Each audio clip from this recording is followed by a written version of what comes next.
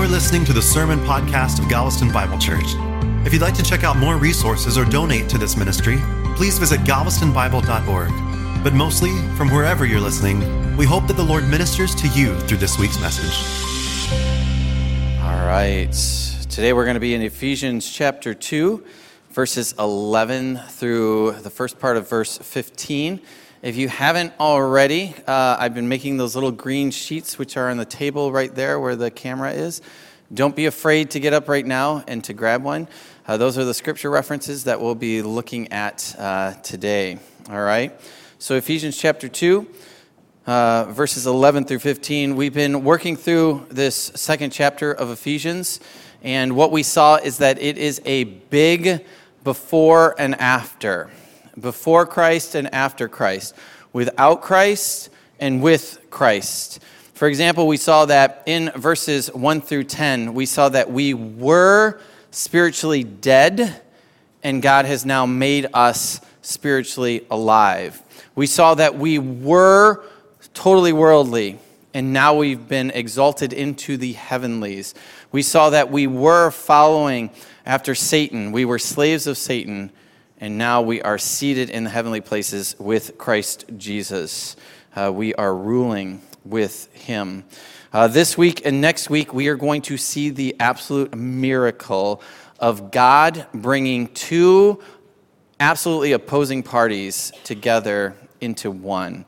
Our outline is going to be simple. This week, we are going to look at the means to God's end goal. And then next week, we are going to look at what that end goal is, namely a unification. So let's read this passage, Ephesians chapter 2, verses 11 through 15a. This is the very word of God. Therefore remember that at one time you Gentiles in the flesh, called uncircumcision by what is called the circumcision, which is made in the flesh by hands, remember that you were at that time separated from Christ, alienated from the commonwealth of Israel, and strangers to the covenants of promise, having no hope and without God in the world. But now, in Christ Jesus, you who once were far off have been brought near by the blood of Christ. For he himself is our peace, who has made us both one and has broken down in his flesh the dividing wall of hostility by abolishing the law of commandments expressed in ordinances. This ends the reading of God's word. Let's look to him for guidance. Father, we come to the reading of your word, and I pray that you would give us ears to hear and eyes to see. I pray that we would truly, truly tremble at your word. I pray that we would see this as not a bunch of suggestions, but as commands. I pray that we would see this not as a bunch of stories, but as the truth of who you are. And I pray, God, once again, the things that I'm going to talk about today, we've all heard many, many times before, and the tendency is to just say, oh yeah, I know that. I pray that you would truly show us how amazing you are and the work that you've done to bring us who were far away near to yourself. We thank you for this time, and we pray that you would open hearts, and we pray this in the name of Jesus. Amen. The Israelites, the Egyptians, the Hittites, the Hivites, the Jebusites, the Girgasites, the Assyrians, the Babylonians, the Greeks, the Romans, the barbarians, the British, the French, Chinese, American, Asian American, African American, Asian, South African, rich, poor, Northerners, Southerners, Muslims, Christians, Jehovah's Witnesses, atheists, black, white, yellow, brown, gay, straight, LGBTQ, male, female, cisgender, transgender, athletic, academic, short, tall, thin, overweight, able-bodied, disabled, etc., etc., etc. We are a divided people. And we love to divide people along racial lines, economic lines, classes, religion, political affiliations, cultures, and a whole host of other categories. I have been blessed to travel a good portion of the world, and I have seen many, many different cultures. Some are very similar to ours. Some are vastly different from ours. Some speak English. Most do not speak English. Some are very dark-skinned. Others are very light-skinned. All seem to have their own strong opinions regarding their own country and all of the other countries in the world as well. Some countries and cultures get along. Others do not. Because of all of these cultural and political and religious differences, our world is in constant conflict. Constant conflict. From tribal and neighborhood wars to civil and world wars. Here's what I want to say about all of this. Differing cultures and languages and customs are all good things. They're all good things. The fights and divisions that result from these differences are not. They are not good. James 4, I know that James is speaking mainly to Christians in James chapter 4, but I also believe that it provides an explanation for all of the fights and divisions that we see in the world around us. Here's what he says in James chapter 4, verses 1 through 3. What causes quarrels and what causes fights among you? Is it not this, that your passions are at war within you? You desire and do not have, so you murder. You covet and cannot obtain, so you fight and quarrel. You do not have because you do not ask. You ask and do not receive because you ask wrongly to spend it on your own passions. Selfishness and ungodly pride in a culture or in a specific people group, pride in a group's identification, are all the sources of the division that we have in this world. Pride and selfishness are always traced back to sin. Always traced back to sin. Here's an interesting thing that I want us to think about, that I want you to get. Despite all of our differences, all of our cultural and political differences and racial differences, when it comes down to the 7+ billion people in the world, we are all the same in the two main areas that are most important. We are all created in the image of God, and we are all sinners in desperate need of a Savior. That brings us all together, no matter where you are from. The Bible is clear. There is none righteous, no, not one. The Bible is clear that we have been created in the image of God. The Bible is clear, for all have sinned and fall short of the glory of God. And the Bible is clear when it says, therefore, just as sin came into the world through one man, and death through sin, and so death spread to all men because all sinned. All. We are all the same. It doesn't matter what country you're from, what language you speak, what your personality is, what your abilities are, what your religious affiliations or political affiliations. We are all the same. We all have the same problem, and that problem has only one solution. And we should all be seeking that one solution together. Let me say this, that Democratic or Republican senator that you hate is created in the image of God and is a sinner in need of a Savior, okay? That Muslim or Mormon or Jehovah's Witness or atheist or Christian churchgoer is created in the image of God and is a sinner in need of a Savior. That gay, straight, transgender classmate or coworker or neighbor is created in the image of God Almighty and is a sinner in need of a Savior. And we could go on, but you get the point. And here's what I want to say. When we begin to see people at that level, it will change your perspective about how you feel about people. You will see everyone as someone created in the image of your Creator, in the image of God, who is a sinner in need of a Savior. That's going to be the focus of today's sermon. But before we get into that, I think it's important for us to understand the specific cultural and religious climate around the time of Jesus, because just like in our day and age, there were a lot of divisions. There were a lot of people being divided on various lines. It is part of sinful human nature to build barriers between us and other people and to shut out people.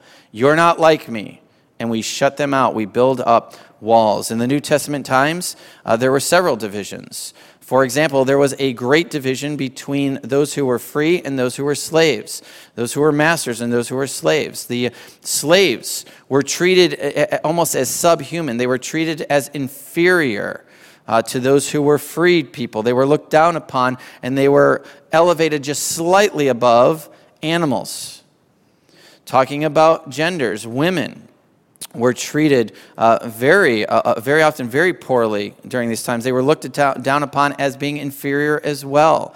Husbands often treated their wives maybe a little bit better than they treated their slaves, or in the same way. Talking about specific cultures, the Greeks saw their culture as superior to everybody else's. They were the superior race, and they considered everyone else to be barbarians. Paul alludes to this in Romans chapter 1 and also Colossians chapter 3. The Greek language was considered to be the language of the gods. The language of the gods. There was also a divide between Jews and Gentiles. Just like the Greeks saw, you have one class, the Greeks, and everyone else, the barbarians. The Jews said, nope, you have two classes, the Jews and everyone else, known as the Gentiles. We don't have time to go into it right now, but if you look at the Old Testament and the New Testament, you would see these divisions very, very clearly. The Jews saw themselves as superior and everyone else as inferior. And it was actually quite sad. The saddest thing was how the Jews actually interpreted the love of God for them. They saw it as a love only for them and not for anyone else. When Israel looked at God and said, when God looked at Israel and said, I love you, Israel interpreted that as, I love you and I hate everyone else. It's just you and I hate everyone else. And what God really meant is, I am shedding my love on you so that you can represent me in the world and share that love with everyone else in the world. I love the world. I love what I have created. There's many proofs of this in the Bible. You look at the genealogy of Jesus. This is an amazing thing. In the genealogy of Jesus, there are Gentiles in there. That's crazy. And no less, there are women, Gentile women in there. God is not. He's breaking down those barriers. You think about the prophet Jonah, who was told to go to one of the most wicked, vile Gentile cities in the known time. And God said, go to them and tell them to repent. And they did. They repented. And Jonah absolutely hated it. And I love how the book ends. It ends because God causes this plant to grow up to shade Jonah from this horrible heat, and then God kills the plant in the same day. And Jonah is angry, and God's like, do you have a right to be angry? And he's like, yes, I do, enough to die. And God says, here's an interesting thing. You had more concern about this plant, which you did not cause to grow, and you had no idea that it was going to die. How should I not be concerned about this great city in which there are 120,000 people who don't know their right hand from their left? God was reaching out to the Gentiles. It was not, I love you and I hate everyone else. God even spread his word in pagan Babylon, that godless nation. God sent his missionaries, so to speak, such as Daniel, Shadrach, Meshach, and Abednego, and they stood firm and did amazing, amazing things to where several of the kings are like, there is no God like the Lord God of Daniel, or Shadrach, Meshach, and Abednego. The Jews hated this to no end. They missed God's point. God called Abraham, and he said, Abraham, I am going to bless you so that you can be a blessing for who? Everyone. In you, all the nations of the earth will be blessed. It was not an exclusive thing. It's just us and nobody else. I'm blessing you so that you can be a blessing to the entire world. There's so much evidence, like I said, if you read the Bible, about this hatred that the Jews had for the Gentiles. One rabbinic writer told of a Gentile woman who came to a rabbi, and she confessed that she was sinful and that she wanted to be righteous, and that she knew she wanted to be accepted into the Jewish faith because she knew that they were closer to God, that they were near to God. And this rabbi said, no, you cannot come near, and then shut the door in her face. We see even Peter, right? Peter, who had spent over 3 years in the constant presence of Jesus, as Jesus is interacting with Jews and Samaritans and Gentiles, not shutting anyone out. And Peter still didn't get it. It had to take a vision from God in Acts chapter 10, which is saying, what I have declared clean, don't you dare declare as unclean. I am including the Gentiles in my salvation message. It took a while for the apostles to get it, but they finally grasped God's grand plan of salvation for every nation. And like I said, that's our focus in our text today. I want to show you what I mean. It's actually the focus in these first 3 chapters in Ephesians, as he's breaking down this barrier between the Jews and the Gentiles, the rest of the world. I want you to turn to Ephesians chapter 1, beginning in verse 3. Actually, it's that whole section, but I'm only going to read a few verses. What I want you to do is I want you to transport yourself back to your grade school English classes, right? And I want you to look at pronouns here, personal pronouns, because there are 2 different types in here. There is the first person personal pronouns, and then there is the second person personal pronouns. And I want you to notice that in this passage as I read it. He starts with the first personal personal pronouns, and he is talking about the Jews here. And here's what he says: Blessed be the God and Father of our Lord Jesus Christ, who has blessed us in Christ with every spiritual blessing in the heavenly places, even as he chose us in him before the foundation of the world, that we should be holy and blameless before him. And he continues using the we and the us up through verse 12, and then he switches from the first personal pronouns to the second person personal pronouns. Listen once again. Verse 12 continues with the first person personal pronouns. He says this: so that we, who are the first to hope in Christ, might be to the praise of his glory. And then in verse 13 he says this: in him you also, when you heard the word of the truth, the gospel of your salvation, and believed in him, were sealed with the promised Holy Spirit. Everything that I just said about Jews is also true about you as well. We are united with faith.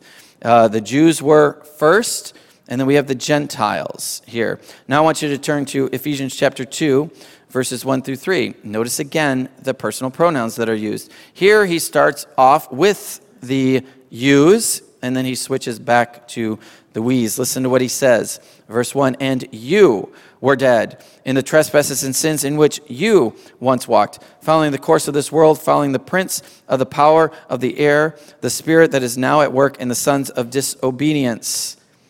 Verse 3, among whom we all once lived in the passions of our flesh, carrying out the desires of the body and of the mind, and were by nature children of wrath, like the rest of mankind. We're all in this boat together. I know that you're looking at Jew-Gentile division. There is no Jew-Gentile division here. And then I believe that as he talks about the we's and the us's in verses 4 through 10 of Ephesians chapter 2, he is talking about the Jews and the Gentiles together. And then when we get to our passage in verse 11, he divides them again, only to bring them together again. He's saying separate, separate, together. Separate, separate, together. Jews and Gentiles have been united in Christ. And we're going to look at more of that next week. The bringing of these two groups together in Christ is the end goal. And like I said, we're going to see that next week. Right now, I want to focus in on the means to that end. How did he bring these two groups together? Paul begins by reminding them in so many words, these Gentile Christians in Ephesus, that salvation is from the Jews.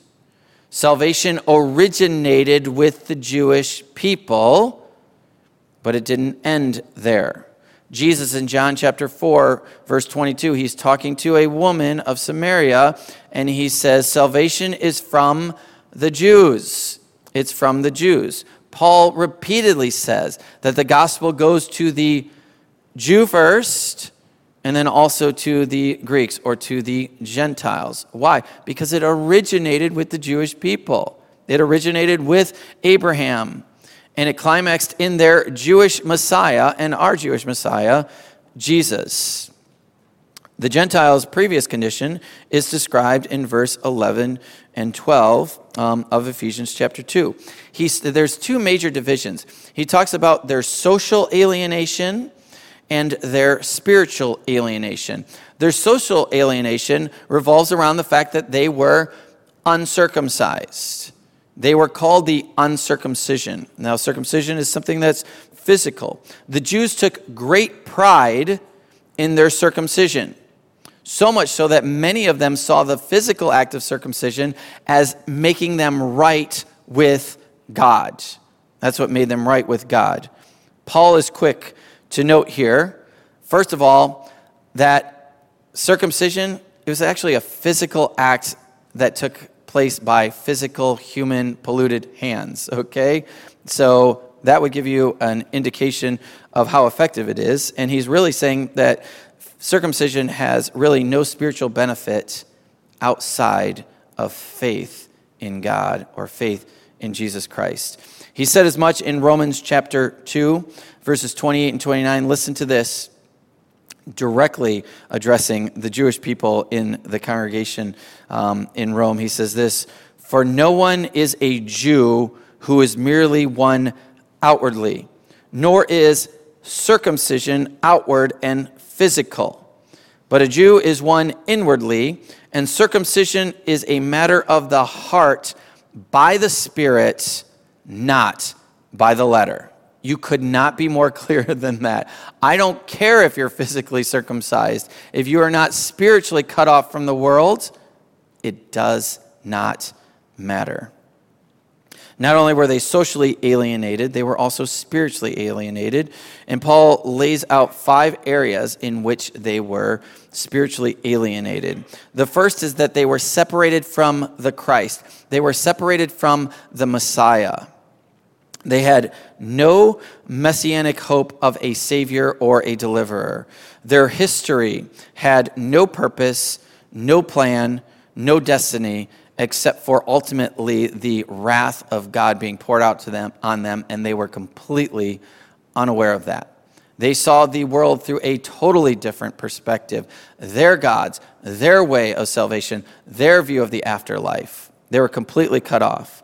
And it's even more tragic when you think about the fact of Paul. He talks about being in Christ in chapters 1 and 2. And so all of that was theirs in Christ did not apply to those who are outside of Christ. The spiritual blessings, the being chosen, the being adopted, the being sealed with the Holy Spirit, none of that was their condition at all.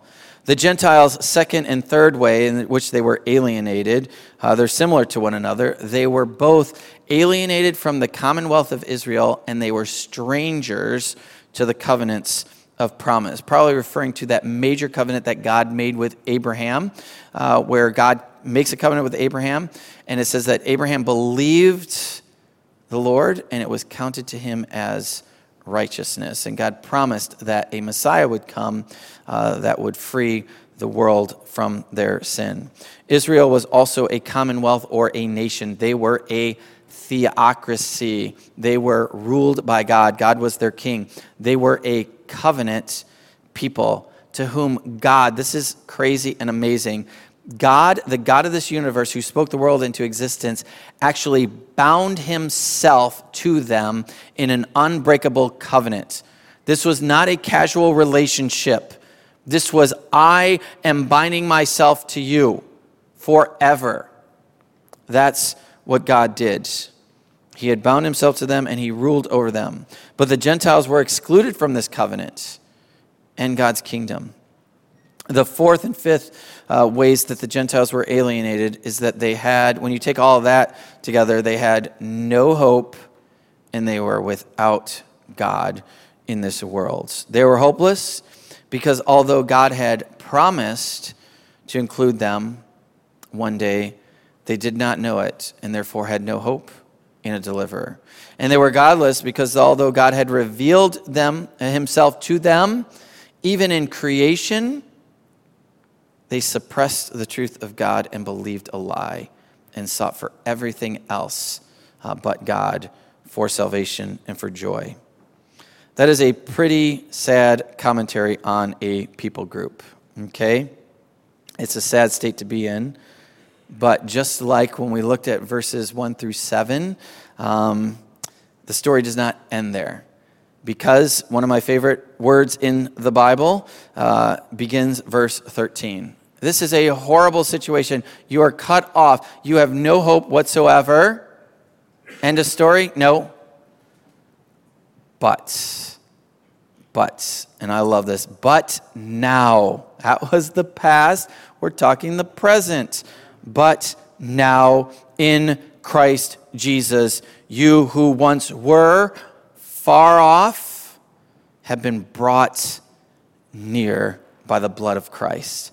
For he himself is our peace. I love that. He is our peace, who has made us both one and has broken down in his flesh the dividing wall of hostility by abolishing the law of commandments expressed in ordinances. There's a lot in these verses, beginning with the fact that the Gentiles were separated and now they have been brought near.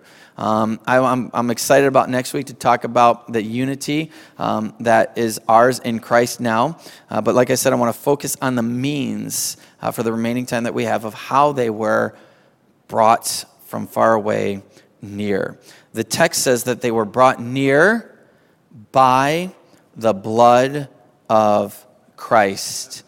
And it says, who broke down the dividing wall of hostility in his flesh. When it talks about blood and it talks about the flesh of Jesus, I believe that is talking about his crucifixion, his death on the cross. We talk a lot about Jesus dying for our sins. Almost every week we talk about that. Why? Because that's the gospel and that is the most important thing. You don't need 7 steps to a better marriage, right? You need to know, what is my relationship with God? Okay, so we talk a lot about that. The symbolism of Christ's death is deeply, deeply rooted in the Old Testament sacrificial system. I don't know if you've ever read the Old Testament. There are a ton of laws. And if you start to get into like Leviticus, you're just like, oh my goodness, is any of this relevant to me at all? Let's just pass this, right? Let's pass Leviticus and Numbers. But it's very relevant. because rooted in this sacrificial system, doing this and doing that, is the gospel. The people were imperfect. And because they were imperfect, they could not approach God. The one that they were created to be with, they had no access to him whatsoever. They had sinned, and the only penalty for their sins was the death penalty, separation from God forever and ever. Implied in the Old Testament sacrificial system was the actual death of the person. You sinned, you die. You sinned, you die. That's what it was. Everyone was accountable for their own sins. But God, right, in his grace, had set up a wonderful substitutionary system to where an animal who had done no wrong, was obeying God the way that it was created to obey God, would be put in place of a human who had done everything wrong. Who is the Lord that I should serve him, right? That animal would be killed for the person. We've mentioned this many times, but it bears repeating. Each person, if you think about it, in the Old Testament, they were to come to the priest with an unblemished lamb or goat in their possession. The priest was the one who was set up by God as a mediator between God and the people, since the people could not have access to God. They couldn't approach God on their own. The priest was to speak to God on behalf of the people. The priest was to say, Jason is a sinner. Lord God, will you forgive him? That's what the priest did. The people were to bring this lamb to the priest. And when they brought the lamb, here's what they were saying in a sense. Mr. Priest, I am bringing this perfect lamb. It is unblemished. It is actually the best in my flock. It is very precious to me. It is very hard to give up. I am bringing it to you.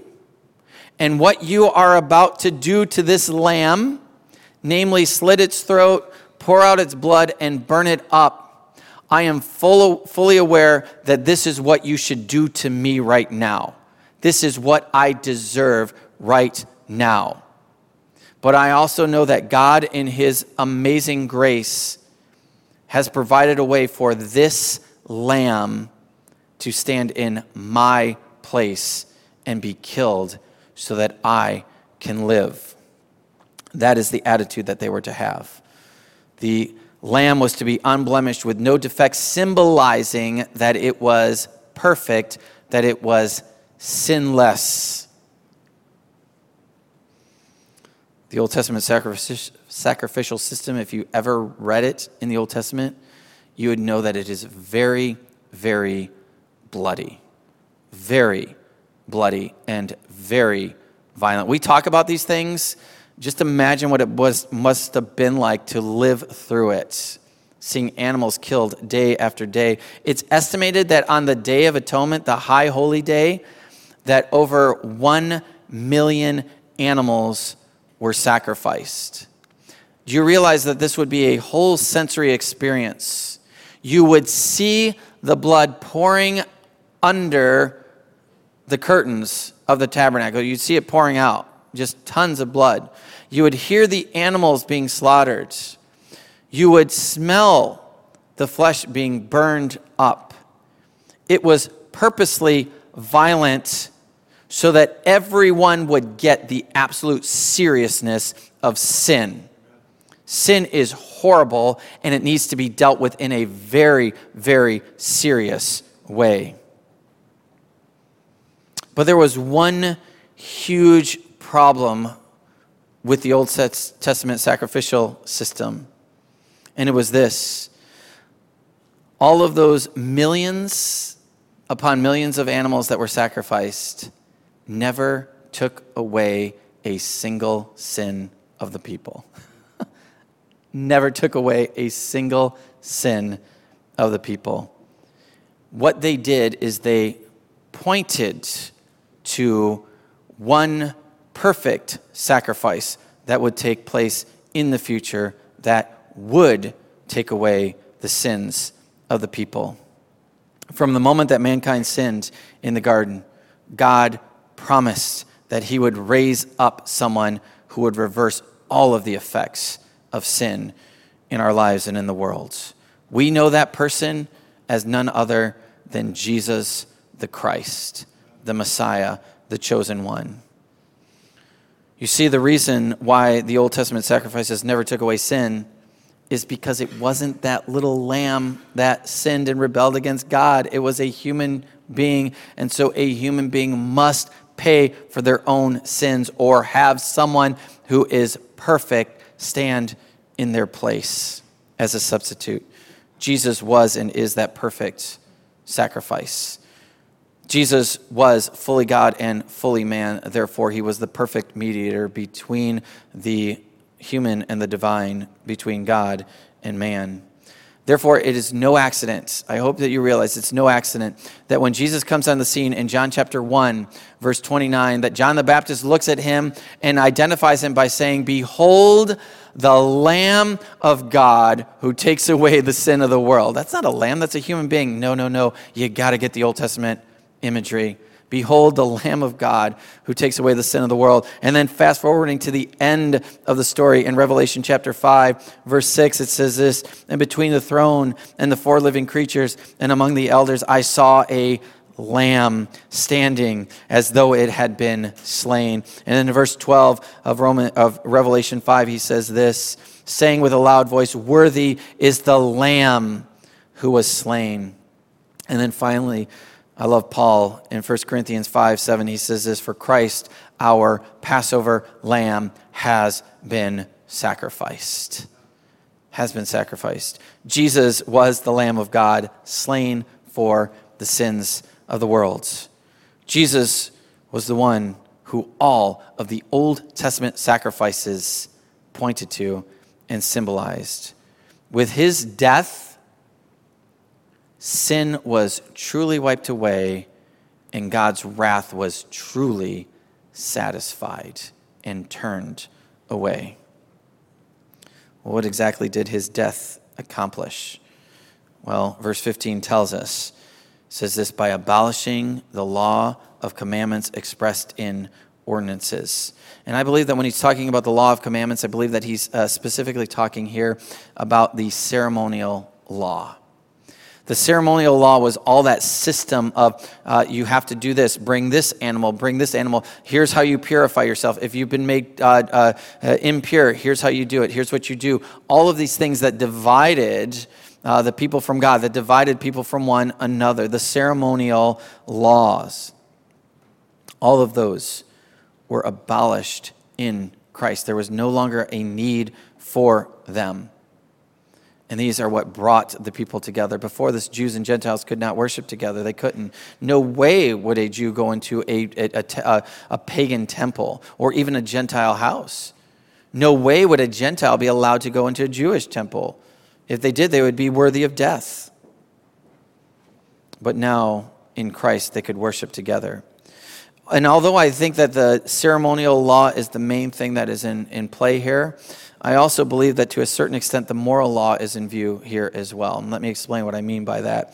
The moral law is eternal, okay? So in a sense, it cannot be abolished, all right? It reflects the eternal character of God, so it can't be abolished. Jesus certainly did not abolish the moral law. He said, you don't have to do this anymore, okay? He didn't abolish it as a standard of behavior, but he did abolish it as a way of salvation. He abolished it as a way of salvation. Whenever the law is viewed in this light, it is divisive. For we cannot obey it. You cannot obey the law of God, no matter how hard you try. Therefore, what it does is it separates us from God, and also it separates us from one another. But Jesus himself perfectly obeyed the law of God. Jesus did everything that the law required and nothing that was forbidden in the law. And in his death, he bore the consequences of the law. on our behalf. He took upon himself the curse of the law, which was separation from God, and the judgments that were threatened for those who did not obey the law of God. Paul in Colossians chapter 2, verses 13 and 14, which is really a parallel passage to the one that we have in Ephesians chapter 2. Listen to what he says. He says this, "And you who were dead in your trespasses, in the uncircumcision of your flesh, God made alive together with him, having forgiven us all of our trespasses, by canceling the record of debt that stood against us with its legal demands. This he set aside, nailing it to the cross." You have totally messed up the moral law of God. The legal requirements of the law require that you die. Jesus took all those away, and he nailed them to the cross. Acceptance with God is now through faith in Jesus Christ, whether you are a Jew or whether you are a Gentile. The law was the barrier between us and a God. But faith is what unites us all. And this is what we're talking about, right? This brings us full circle. In the beginning, we said that when it comes down to it, with all of the differences that we have, we are all the same on the two most important levels, that we are all created in the image of God, and that we are all sinners in desperate need of a Savior. And that Savior for all is Jesus. There is salvation in no other name. There is no other way. There is no other religion. We are exclusive, and we are not ashamed to be exclusive. We are narrow-minded because we can be narrow-minded because we are right here, okay? We don't preach anything else. Oh, you'll be okay. No, we preach Jesus, who lived the perfect life that you and I were required to live but could not, and then was sacrificed as the perfect, spotless Lamb of God for every sin that you and I ever committed or will ever commit. That sacrifice abolished any barriers between us and God and us and each other. That's what unites us more than anything. And like I said, we divide ourselves in so many ways. And in Christ, we're going to see this next week. It's so beautiful. Men and women, Jews and Gentiles, slave and free, coming together in Christ. We'll see that reconciliation and that unity. But as we close today, I just want I want you to take some time today or sometime this week and stand in awe of your God. Stand in awe of your God. Like I said, you know this to be true in your life. You hear this stuff over and over and over again, and it's no big deal, right? Oh yeah, Jesus died for my sin. Oh yeah, I've heard that. That's the Sunday school answer. And we're not blown away by it. People, we were dead, spiritually rotting corpses, repulsive, deserving the full wrath of God. We don't understand what that's like because we haven't experienced it. So it's not that big of a deal. We're talking in theory right now, right? And it's not real to us. That's what we were. And Jesus has made us alive. He has delivered us. And not only that, he hasn't just delivered us. He has raised us up with Christ. He has seated us with Christ in the heavenly places. That is amazing. Do you take time to think about that throughout the week? You need to. It will change your life. We get distracted by so many things of this world. Think about that. Think about what God has done for us. It began with the symbolic sacrificial system, and it climaxed in the life, death, resurrection, and ascension of Jesus, who was given the name that is above every name, the name that one day every knee will bow and every tongue will confess that Jesus is Lord, to the glory of God the Father. Christian, behold your Savior. Behold your Savior. Let's pray. Father, we thank you for this. We definitely need you, Holy Spirit, to open up our minds to grasp this. We need to take the time today, this week, to just really think through these things, to really grapple with them, to understand. Satan loves to confuse. He loves to just switch our focus to many other things. And I just pray that we wouldn't, that we would focus in on you, that we would focus in on what we were apart from you and what we are now in you. Thank you for the truth of your word. We just pray that you would truly help us to understand these things. Help us to see people the way that you see them, as people created in the image of God, sinners in need of a Savior. And help us to take that Savior to them. And we pray this in the name of Jesus. Amen.